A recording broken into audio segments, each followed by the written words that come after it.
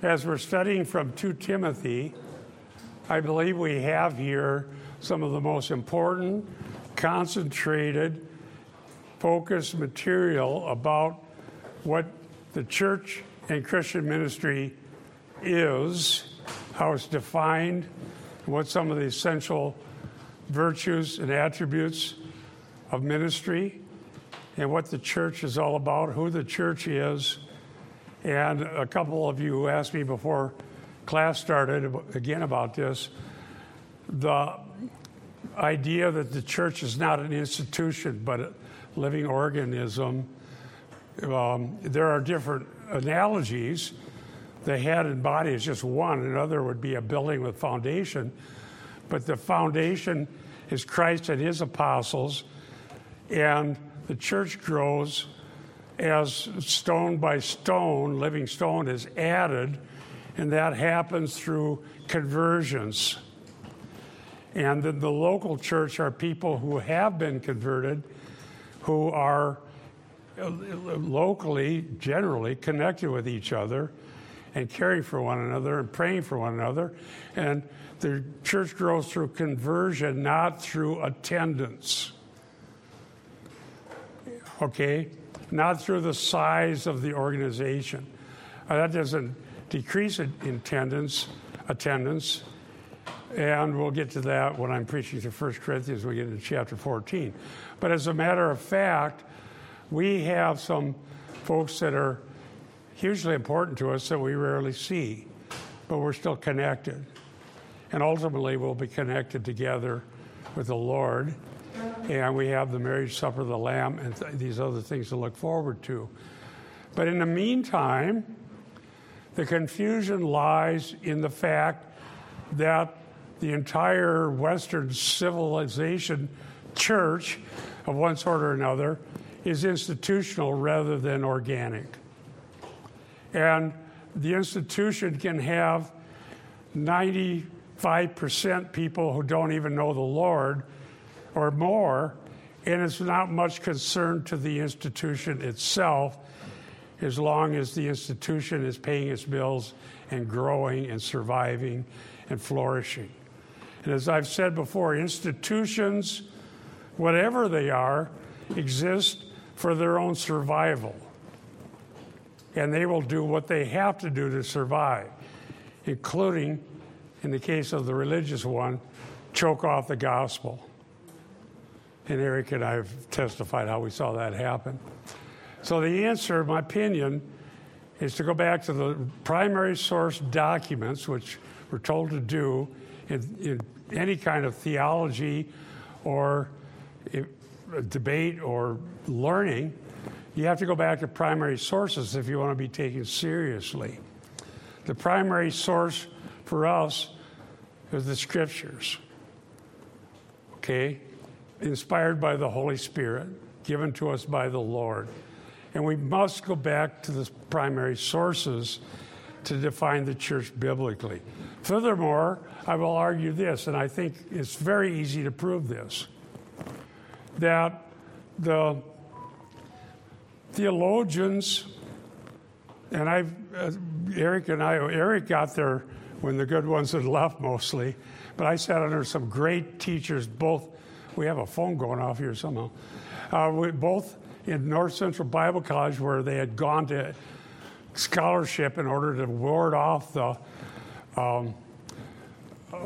apostolic movement, the William Branhams of the world that had damaged them so badly. They fled to biblical scholarship to try to ward off the attacks of the pietists and the apostles and prophets and the miracle workers. And then when in seminary, when I got there in 92, just part of Providence, I didn't know where I was going or why. I just ended up there. I knew why. I was told to go there. But the fact is, they had brought in the conservative in order to ward off neo-orthodoxy. And so I thank God for that. Here's what I can tell you. The scholars and the theologians know the biblical definition of the church. I have nothing to invent. by saying I'm going to write about this, I'm not saying I'm inventing anything. And I both at North Central and at Bethel, the solid theologians could define the church biblically and did so. Ironically, the churches they attended were not those churches because they rarely exist. The churches that my teachers at North Central went to were institutions. And the same goes with pastors. When I held a pastor's meeting in the late 80s, early 90s, wanting to work some of this out, and when we started critical issues, they could come to the pastor's meeting and tell you biblical definitions, but they couldn't go back to their own church and preach those things. Why? Because the institution has to survive. And the person who has a position in the institution has to survive.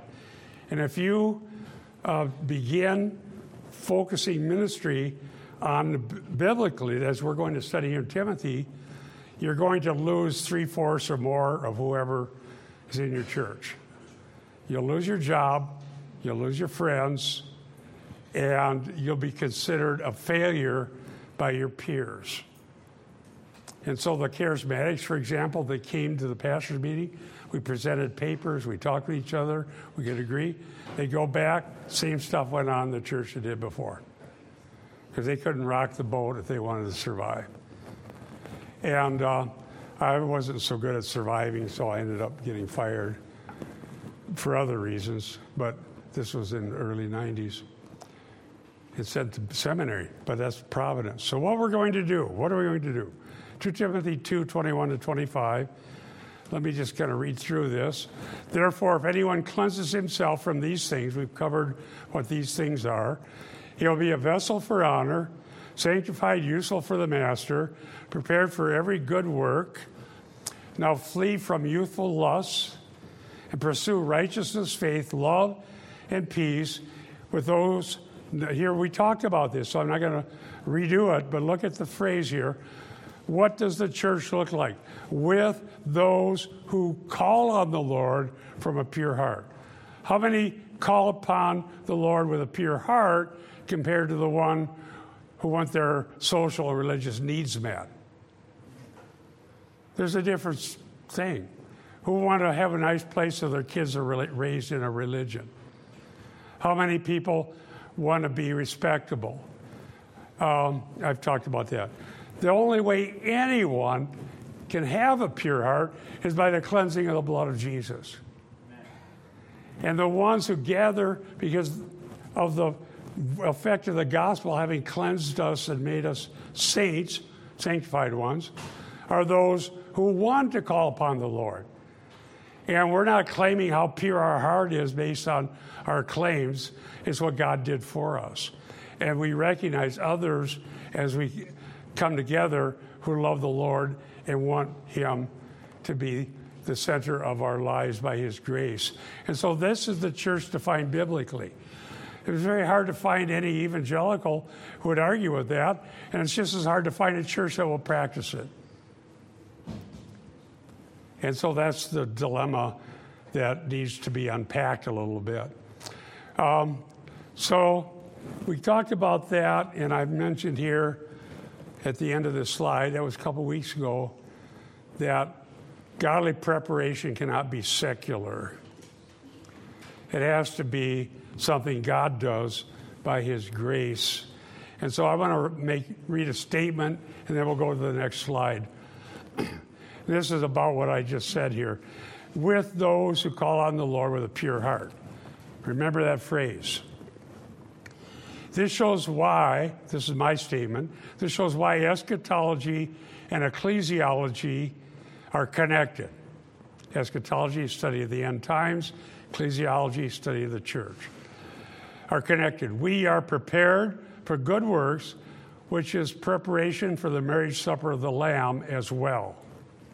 The church must be those who call on the Lord from a pure heart and not composed of religious consumers with felt needs, or an institution composed of the descendants of Christians who are now held together by forms, formalism, traditions, and fear of loss of status with the religious culture, which usually includes the earthly family, mostly unconverted. The liturgical church, with pomp and formalism, rarely is filled with those who call on the Lord with a pure heart, because this only applies to the regenerate. Yes, Norm. What would your advice be to people who live in areas, the only churches that are anywhere near them are institutional churches? They would like to attend a better church, but there's no options for them. That's the number one question I've heard for decades. Okay. And there's not one thing any of us can do to make institutional churches quit being what they are. Yeah. And so what happens, I'll tell you what happens. This is more observational than prescriptive. What happens is they find one another within that group. If there's a handful of people in a whatever kind of, by the way, because something's evangelical by denomination doesn't mean it isn't institutional. You probably know that. So there may be 3, 4, 5, 6 people find each other, and they gather together for prayer, Bible study. Sometimes they do a lot, the things that Christians do. And then formally, most groups have some version of the Lord's Supper. They may read Scripture, and they may sing things. But what they generally lack is being fed the pure Word of God by their leaders. Right. That's the thing that's glaringly lacking. And oftentimes, as you know, we all know, we fill that in by finding Alistair Big on the radio or something like that. Okay, but I'm not saying that's the answer. I think the answer is get the church defined biblically and agree that that's the definition, and then ask ourselves, what are we building and what is the need?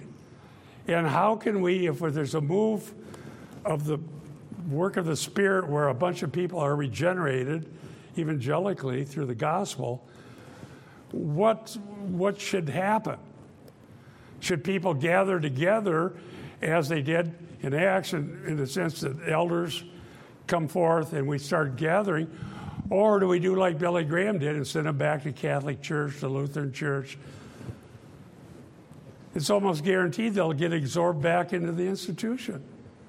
And I realize criticizing Billy Graham is probably not everybody's cup of tea, but I don't mind doing it. Amen. Nice guy, but the fact is the institution will just eat up everybody, and they may be a little more vital than they were, but they're starving on the vine. What did the Lord say to Peter? Feed my sheep.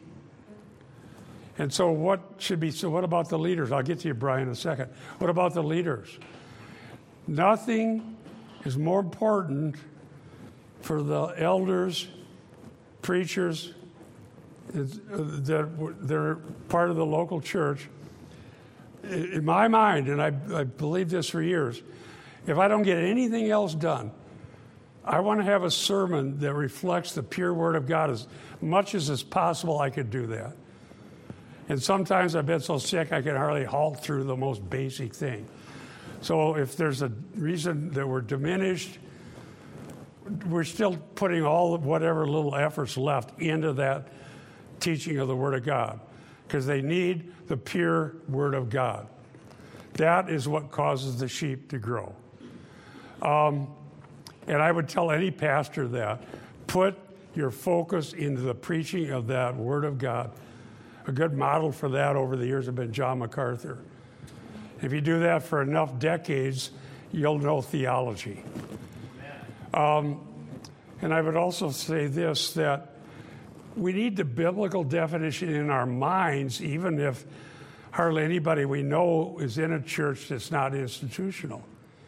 It'll also affect elders, how we make decisions, and I'll tell you how. I know in my case, over the 50 years of mostly preaching, the thing that was the biggest burden was a sense of failure. I found a letter to the elders from like 96 when we were down 24th and Nicollet, the group I was with. And I have it somewhere. I found it on an old WordPerfect format and converted it and read it. And I said, well, it looks like this is about it. We can't pay the bills. The building's just paid off. Can't make the payroll. It was down to the late 90s. Down to me as the only employee. And volunteers for everything else. And volunteers, including me, for the building. And we have a way, some of you were around, the building was too big. It seemed like a hopeless situation. But what was sitting there was this thing that was created to be an institution. And it had to be maintained. And we didn't have the resources to maintain it. And I didn't, at the time, I wasn't thinking of these necessarily like this, but there's no way to think anyway that I'm failing. Here I am, almost 50 years old, put all these hours and hours and hours and hours, and lifetime of taking care of people and visiting the elderly and doing all this, and it fails. I don't know what to do. That was in the late 90s. It turned around enough that we survived and were able to get out of that part of town. But if you're not thinking about an institution, allow me to do this. This is really so helpful to try to think about writing a book about this. If you're not thinking about the survival of an institution, then the institution failing isn't the end of the world. But to fail to care for the flock would be malpractice. And being forced from just flat out reality, the only thing that could be done that made any sense was to care for the flock, even if it means you can't pay the bills and whatever you got to do. You got to care for the flock because they're precious. And the flock, and particularly in my mind, the elderly, at the time I wasn't thinking I was going to become one soon, you can't let those folks down. They need to be loved, they need to be prayed for, they need to be cared for, and this is what they have. You got to care for the flock. The flock is the church. The building isn't the church. The assets aren't the church. It's the flock. And if we can't have a big choir and all the things that we'd had at one time, we got to care for the flock. And that's the only thing I could do at the time. And in the meantime, things turned around as far as the location or whatever. But here's what I'll say, and then I'll have Brian ask this question. If you're a pastor, elder, anywhere you hear this, the kingdom of God grows every time a soul is converted. That person built on that rock as part of the Lord's church, as a building block, is forever there. And wherever they may be locally, our job is to care for them, to teach them, and to be there for one another. And you did not fail if you did care for those folks. And if you care for one another, you're not failing. If you love the Lord and you love one another, you're not failing. And if you are confessing the truth of the gospel to the lost world, you're not failing. And forget about professionalism and professional pride. Forget about success and think about faithfulness. I think that's what we're seeing right here to Timothy. And to try to do that is everything is against you as far as the world is concerned, including the religious community. And we have to live with the idea that we may be, in the eyes even of our own families and our peers, we might have to live with the fact that we appear to fail. But remember, 1 Corinthians 4:5, the Lord, don't go on passing judgment before the time. Wait until the Lord comes. Why? Because he knows the thoughts and motives of the heart. I'd be more worried about the thoughts and motives of the heart, which I am, than whether our religious peers think we're great or not. So I don't know if it answers it, but I don't think there is an answer. God's elect are scattered in institutions, and they have been since 300 AD. Yes. In regards to his question, I think a good example is our old elder Jim Palmer. He moved to a place, and he went to, when he first got there, he looked at a lot of different churches, attended there, and he couldn't find a good, solid church. Finally, he settled on a church. I would imagine he took the best of that was available to him, and then, I hate to use the word, but he infiltrated, okay? And then he started to get to know people, and he was listening. I would talk to him all the time. He would tell me about some false doctrine and stuff that was going on there, but then he eventually got into teaching a Bible study, and then he would teach the Bible study, and it would go on, and I can't prove this, but I would believe that some of the people in the institutional church would hear the lessons that he was doing, and God has his elect spread out in there, and I believe that a lot of people, just from the stories he would tell me, they were interested in wanting to hear more of what Jim would say. Yeah, and Eric and I have run into that different places we travel to speak. When you're born again, as a newborn babe in Christ, you desire the pure milk of the Word, that you may grow thereby. And there's no such thing as a born-again Christian, regenerated by the power of the Holy Spirit, who's not going to grow when the Word of God is purely taught to them. And that's my point about this is well known in scholarly circles. The definition isn't unique, it's known. It's just not practiced. I've heard when I studied church history under Dr. Travis, they wanted to know, and I also ran into this in the theology class. After the Reformation, now that the Roman system, which is the institution, the end-all institution, so to speak, is like the grandest institution, that also strangles the gospel as much as any of them. Well, if the Roman Catholic Church is not the church, then how do we define a church? We got all these little groups getting together. Here's how they define it. Wherever the Word of God is purely taught, and the sacraments, they weren't done with their sacramentalism yet. The sacraments are administered according to the Lord's institution, which we would call the means of grace, which they understood, what's ordained by God.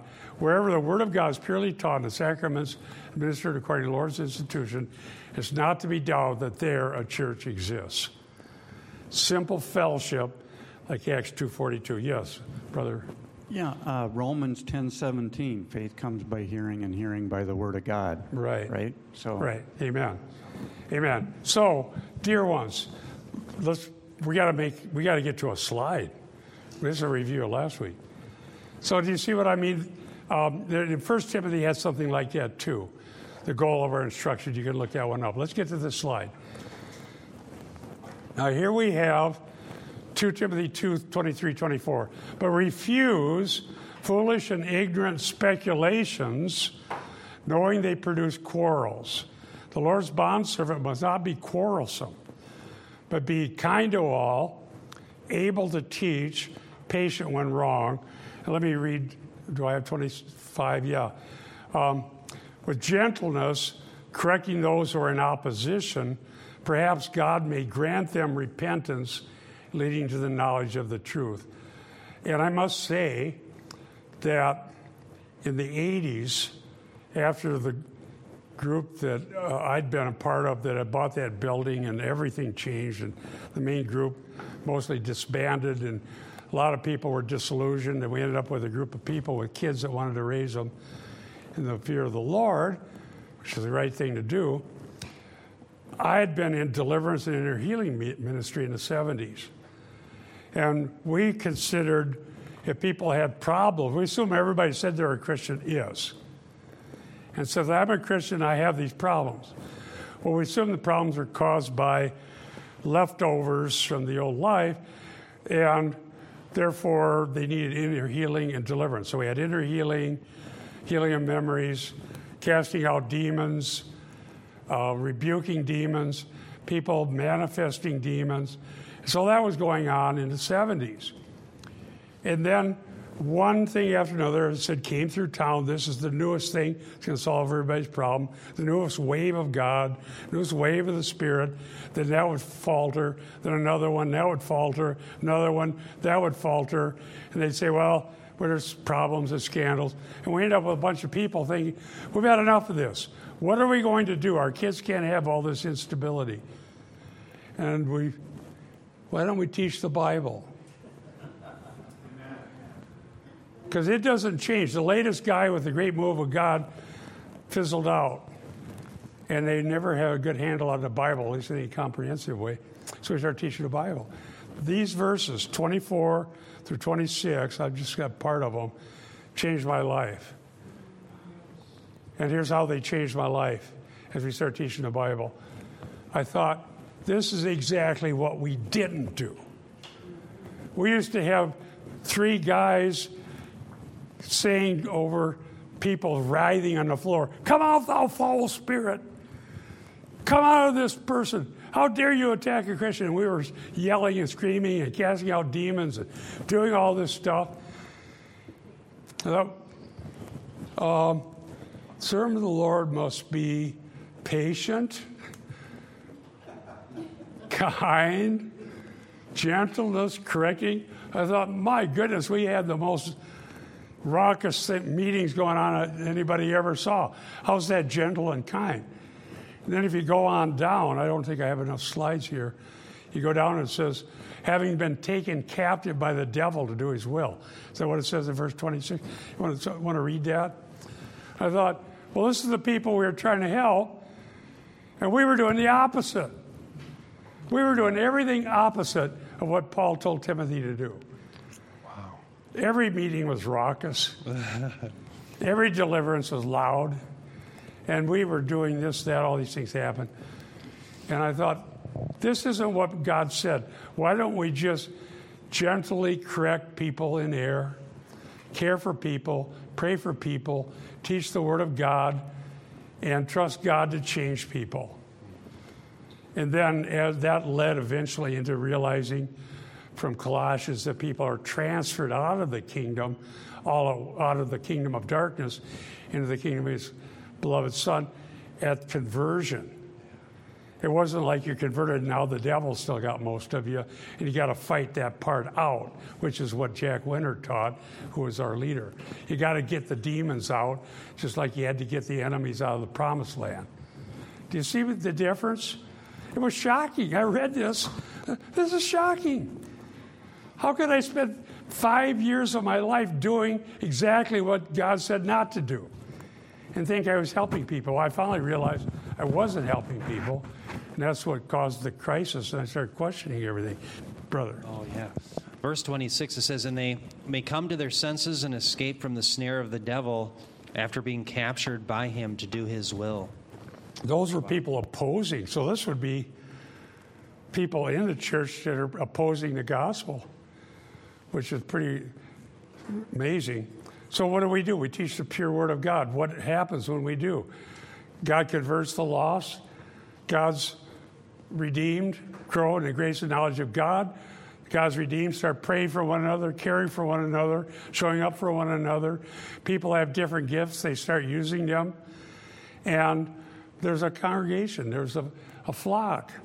And people evangelize. And our attention isn't the survival of a multi-million-dollar institution. It's the survival of Christian fellowship wherever it might meet.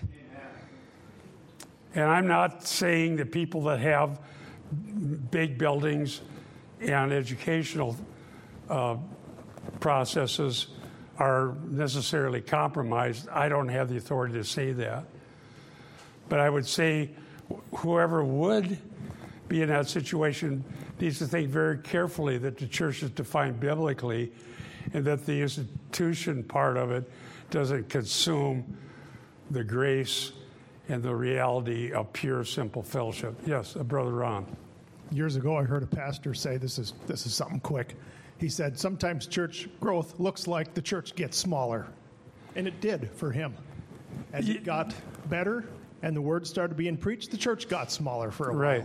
Church growth is every time somebody is converted. Thank you, Ron. Good point. Every time somebody's converted, the Lord's church grows. And the new convert may or may not come to the fellowship of whoever it was that was the witness. That should not matter to us any more than it mattered to Paul, that if the moment he was he's in Roman prison, whether Timothy was in Ephesus under God's providence or somewhere else, or different people were just read Acts. They go different places. But where you end up, the church is still the church. It may be a handful at a little home or by the river or somewhere, or maybe big, but the church is always those same people. And once they're built in, they don't go away. They'll be there at the marriage supper of the Lamb. Does that make sense? All right, now let's go back and look at this. This one I think we're going to have to say, oh, me to a little bit. I know I do. Refuse foolish and ignorant speculations. Well, I had to look that word up. We know what foolish is, although it's kind of a unique one right here. Foolish would be lacking the sort of education a child would have. It has the paidutos with an alpha privative. It's used 18 times in the Septuagint, but this is a hapax, meaning here and only here in the New Testament, that particular word for foolish. But it would have to do with lacking basic instruction.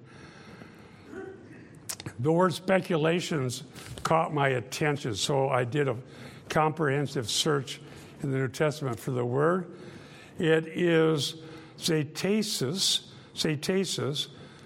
zeta, eta, tau, eta, sigma, iota, sigma, zetasis. And it first use is in the Gospel of John 3:25. So a dispute occurred on the part of John's disciples with a Jew concerning purification. A dispute here, when you look it up in the context, it's a speculation that creates a dispute over something that you'll never solve. It's sort of like the oral traditions. What's a sin? What constitutes work? What do they call that? Haggadah? No. Is that right? There's oral tradition and written ones, and eventually it gets bigger and bigger and bigger. How many of you know legal codes keep getting bigger? How about city legal codes, state legal codes, federal, bigger, bigger, bigger, bigger, books, lawyers. And so you're in violation. We don't know what, but it's got to be something. Okay. Well, we don't want to build a church on speculations. Okay? We need something solid that can be identified as applicable and not merely a speculation. Now, let me look at some other speculations. It's used here in the New Testament, I think 7 times. 1, 2, 3, 4, 5, 6. I think 7 usages in the New Testament. Acts 15:2. After there was no little strife and debate, so we're debate there is speculation, by Paul and Barnabas against them, they appointed Paul and Barnabas and some others from among them to go up to the apostles and elders in Jerusalem concerning this issue. This was the debate about whether to force the Gentiles to keep Jewish food laws. So they had the speculations going on. Here's that word. And it was not easy to resolve. It went throughout the New Testament. We see dispute about that. They agreed on some things, but by Galatians, we're back at it again. Acts 15:7. And after there was much debate, Peter stood up and said to them, "Men and brothers, you know that in the early days God chose among you through my mouth that the Gentiles should hear the message of the gospel and believe." Then he came to what he thought was a reasonable conclusion. Acts 25:20. And because I was at a loss with regard to the investigation, that word speculation concerning these things, I asked if he was willing to go up to Jerusalem, be judged there concerning these things. That's Acts 25:20, when they brought Paul before authorities. Now, 1 Timothy 6:4, another use. In 1 Timothy, he's conceited and understanding nothing, but having a morbid interest concerning controversies, there's our word, zetesis, speculations, and disputes about words, from which come envy, strife, slanders, and evil suspicions. Dear ones, we are all drawn to those things. We're literally drawn to them. Born-again Christians are drawn to speculations like they were magnets. We love them. They're more interesting than what we know is true. But it's not to our benefit. And so I want to challenge me and all of us. Let's take seriously what the Lord told Timothy here through Paul, and at very least identify the difference between a speculation and solid truth from Scripture about what God said, and or facts from general revelation. You can assume that there's ETs and speculate about it, but it's not going to further the work of God. You can assume conspiracy theories. Those are they never go away. They always exist. They're spoken about in Isaiah. Conspiracy theories cannot be resolved other than through whoever's omniscient. And only God's omniscient. We all love them, but we've got to think twice. If I can't talk to us, I can't talk to anybody. We need rock-solid truth, not speculations. I didn't make this up. Found it right here. Yes, Luann. Yeah, and I'm just thinking, because like you had said, teaching Scripture, we're going to be judged by what the Word says. Amen. So it's, critically important that we know it. But I'm thinking as you're going through all of this, but the chosen that's so popular right now, because a lot of it in there is speculation. And maybe if you have already a grasp of Scripture, some of those speculations won't shipwreck you. But what happens is, because when they try to fill in the details of what Scripture doesn't give us, well, pretty soon that's more attractive to us because it gives us details that Scripture didn't. And so, we end up jettisoning Scripture for something visual on the screen. You could even say there's the always Ten more Commandments, interest in the speculation. You're right. I have some personal experience with this. When I decided to fight the King James only speculations. And I spent hours and hours and hours. This is when I was in seminary, I started with it. Found out data that most people could never find because I had access to the original documents from the 19th century from the people who were being used to fuel the speculations. Wrote about that, thought I dealt with it, chased down some of the claims by people. And as soon as I did, out comes another book with a different bunch. And then they start talking about Textus Receptus, and then that went on. And it still goes on. Somebody comes to church for the first time, call me pastor, I want to have lunch with you, or Bob, I want to have lunch with you. Eric's the pastor. I'm an old man. They allowed to be around here. And I go have lunch, King James only, or Textus Receptus only. Here's the thing. You cannot ever get rid of them.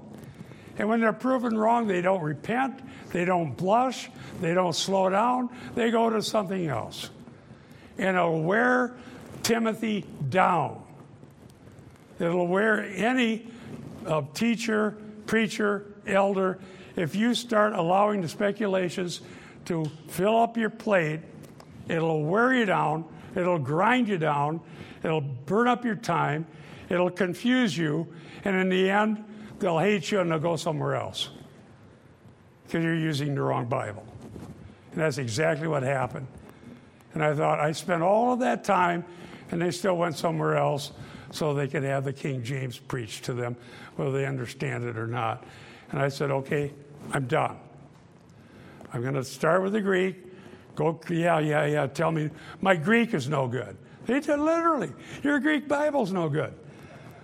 Okay, I have the critical text, and I have notes with every manuscript that contains it, and I can use apparatus to see which reading from which manuscript is stronger. I don't have to go to your Textus Receptus.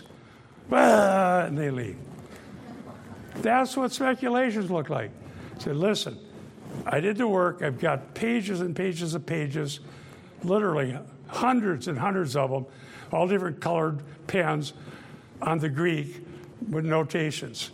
Here it is. I did all this work, and you're telling me I'm wasting my time. I'm not helping the flock because I don't have a King James Bible in my hand. Do you know how abusive that is? Do you know how wicked that is? Do you know how many people around the United States and Britain have been robbed of a Bible they're able to read by people who do that? So tell me about speculations. I've had it.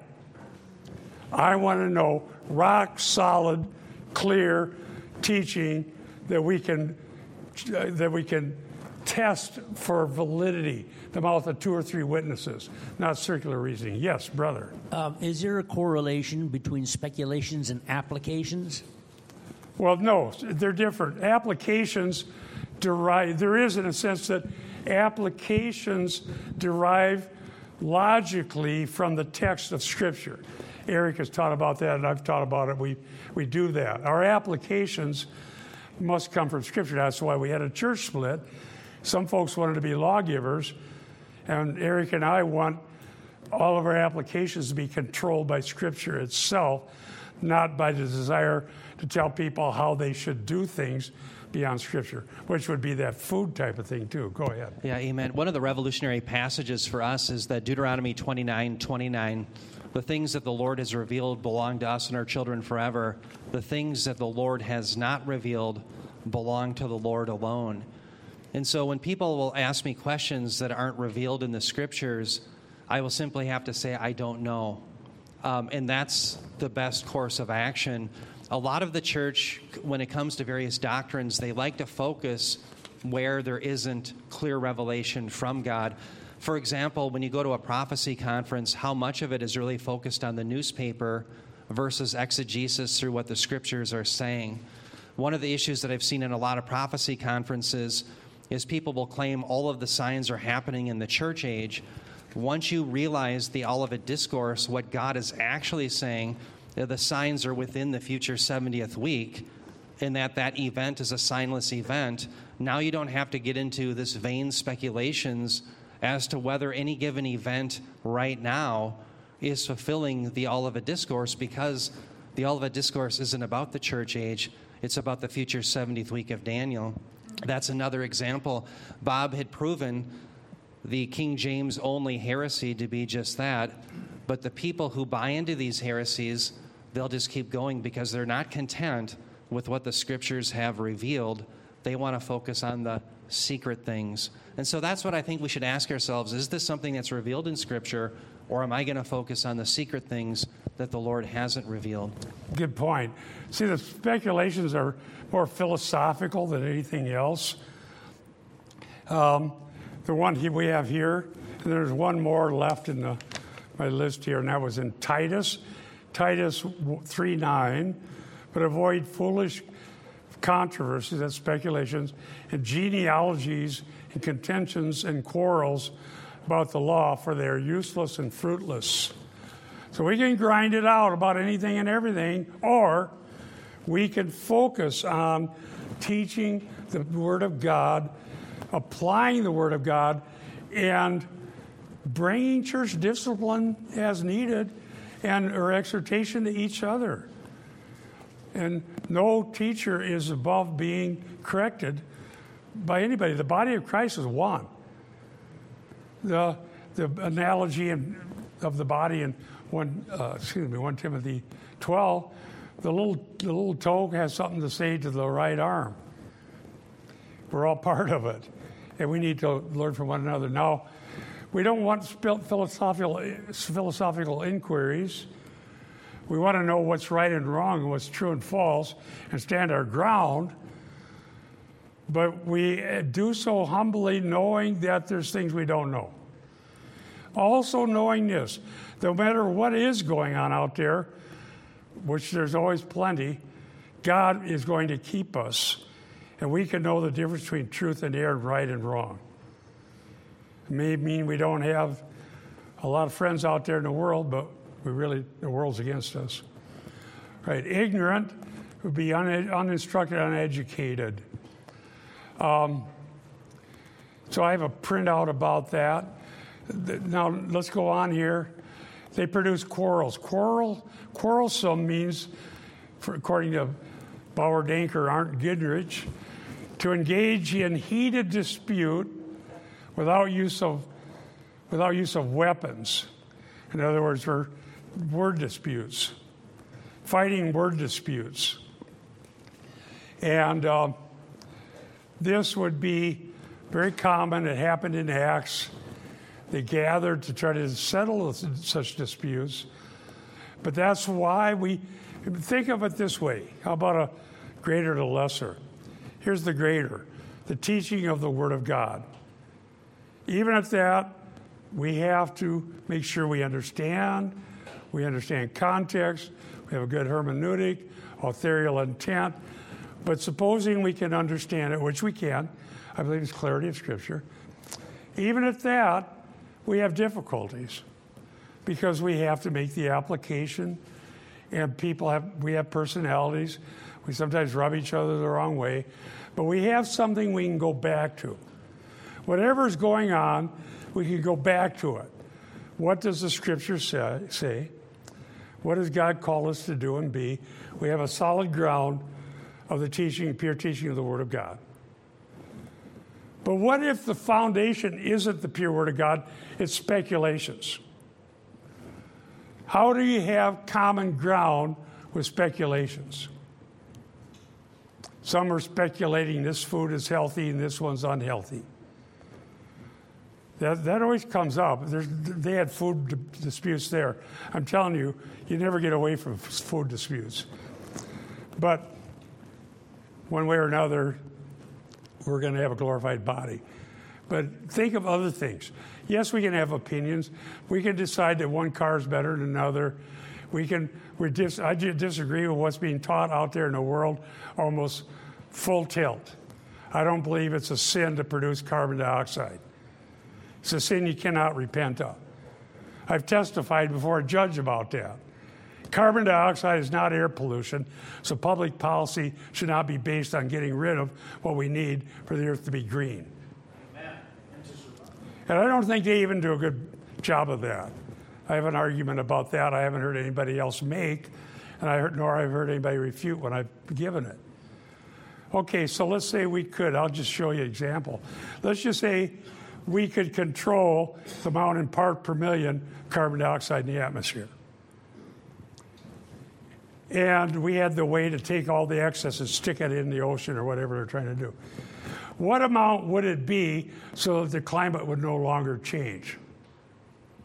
I've asked that to people that were hostile about this. Well, you know what they said? You have a well laid out argument.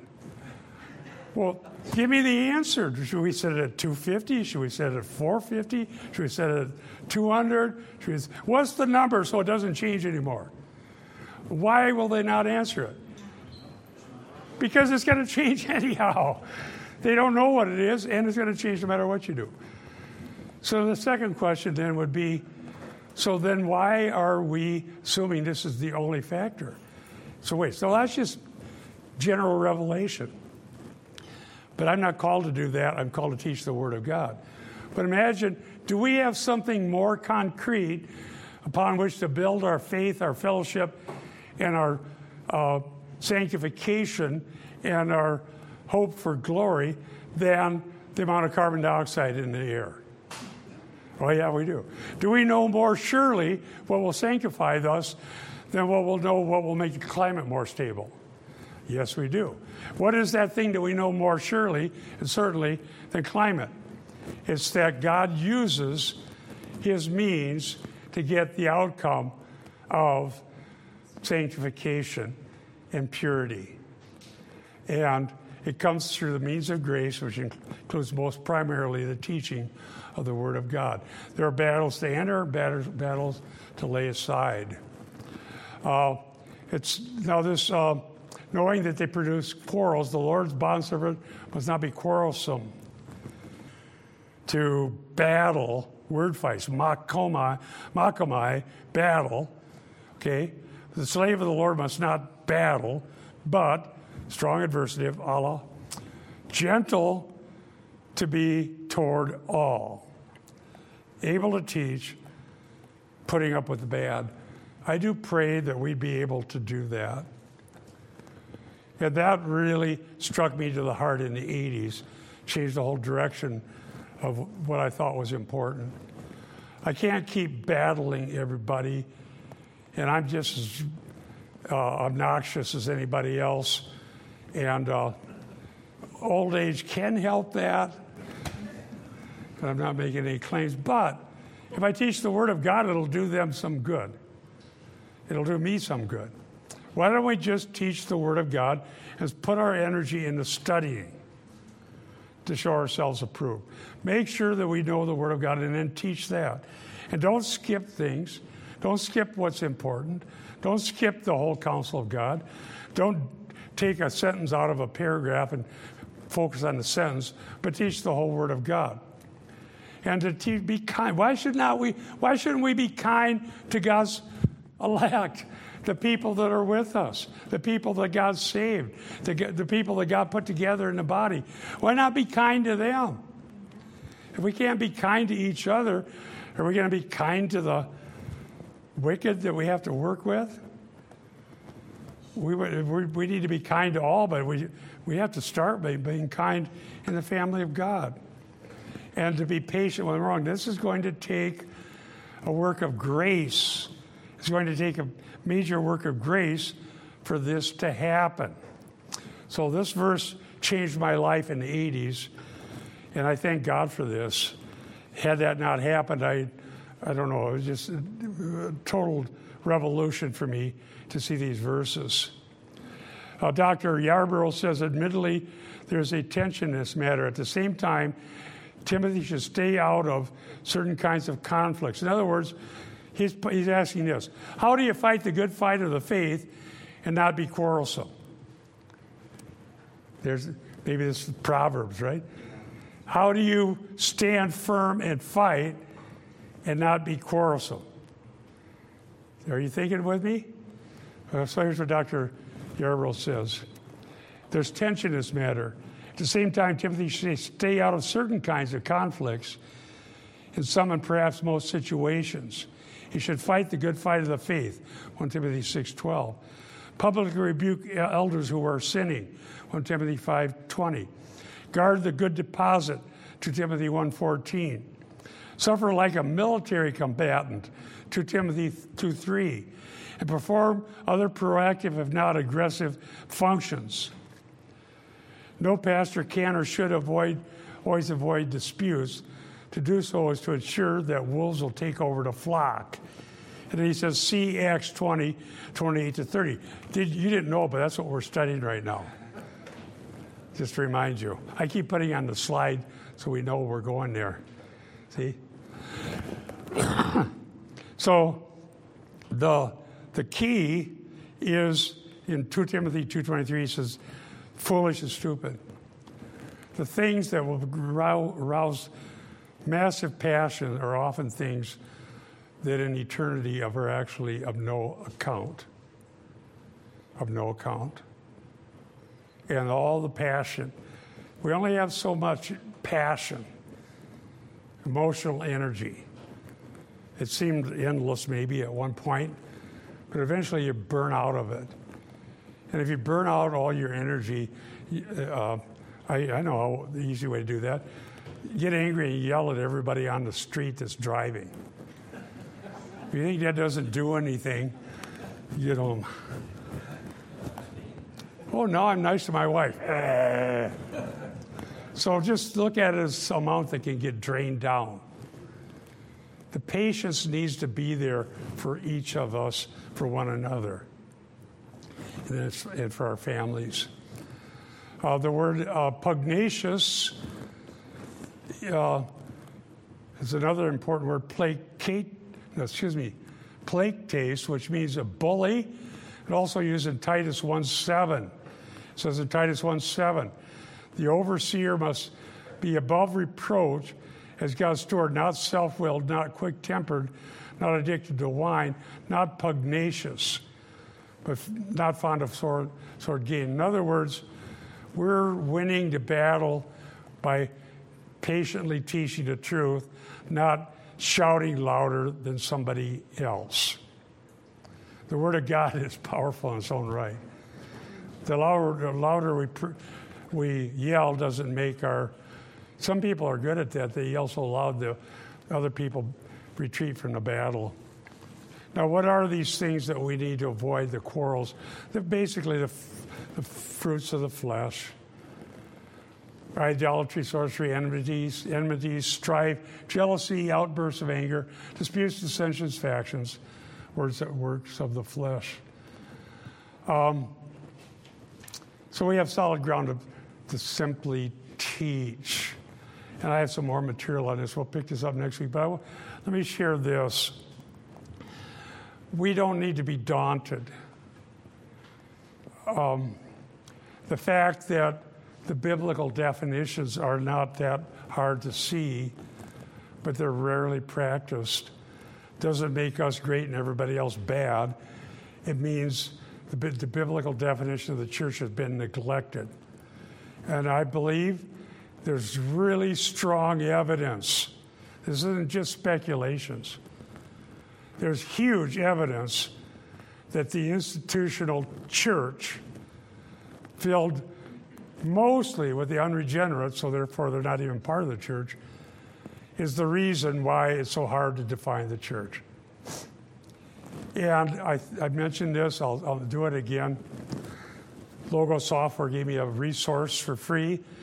I don't know how I got it, but it was Abraham Kuyper, the famous Dutch Calvinist from the 19th century, who had a sermon saying the church is both institution and organism. So I was of interest. I think I mentioned this. So I read the sermon. Abraham Kuyper, cited by Rick Warren, great church growth guy, as a great man from the past in this regard. Abraham Kuyper, Dutch person who combined politics and the state church and all this with supposedly the real church. He claimed the institutional church did not exist before 300-some AD. You go back, before that, there's no institutional church. That's according to the foremost expert on it. So here's a simple question. If the institutional church did not exist until after Constantine, my question is this. Does that mean the church didn't exist? No. The Lord said, I'll build my church. It had to exist. There's churches addressed in Revelation. Did problems exist? Yes. All the things we have to deal with.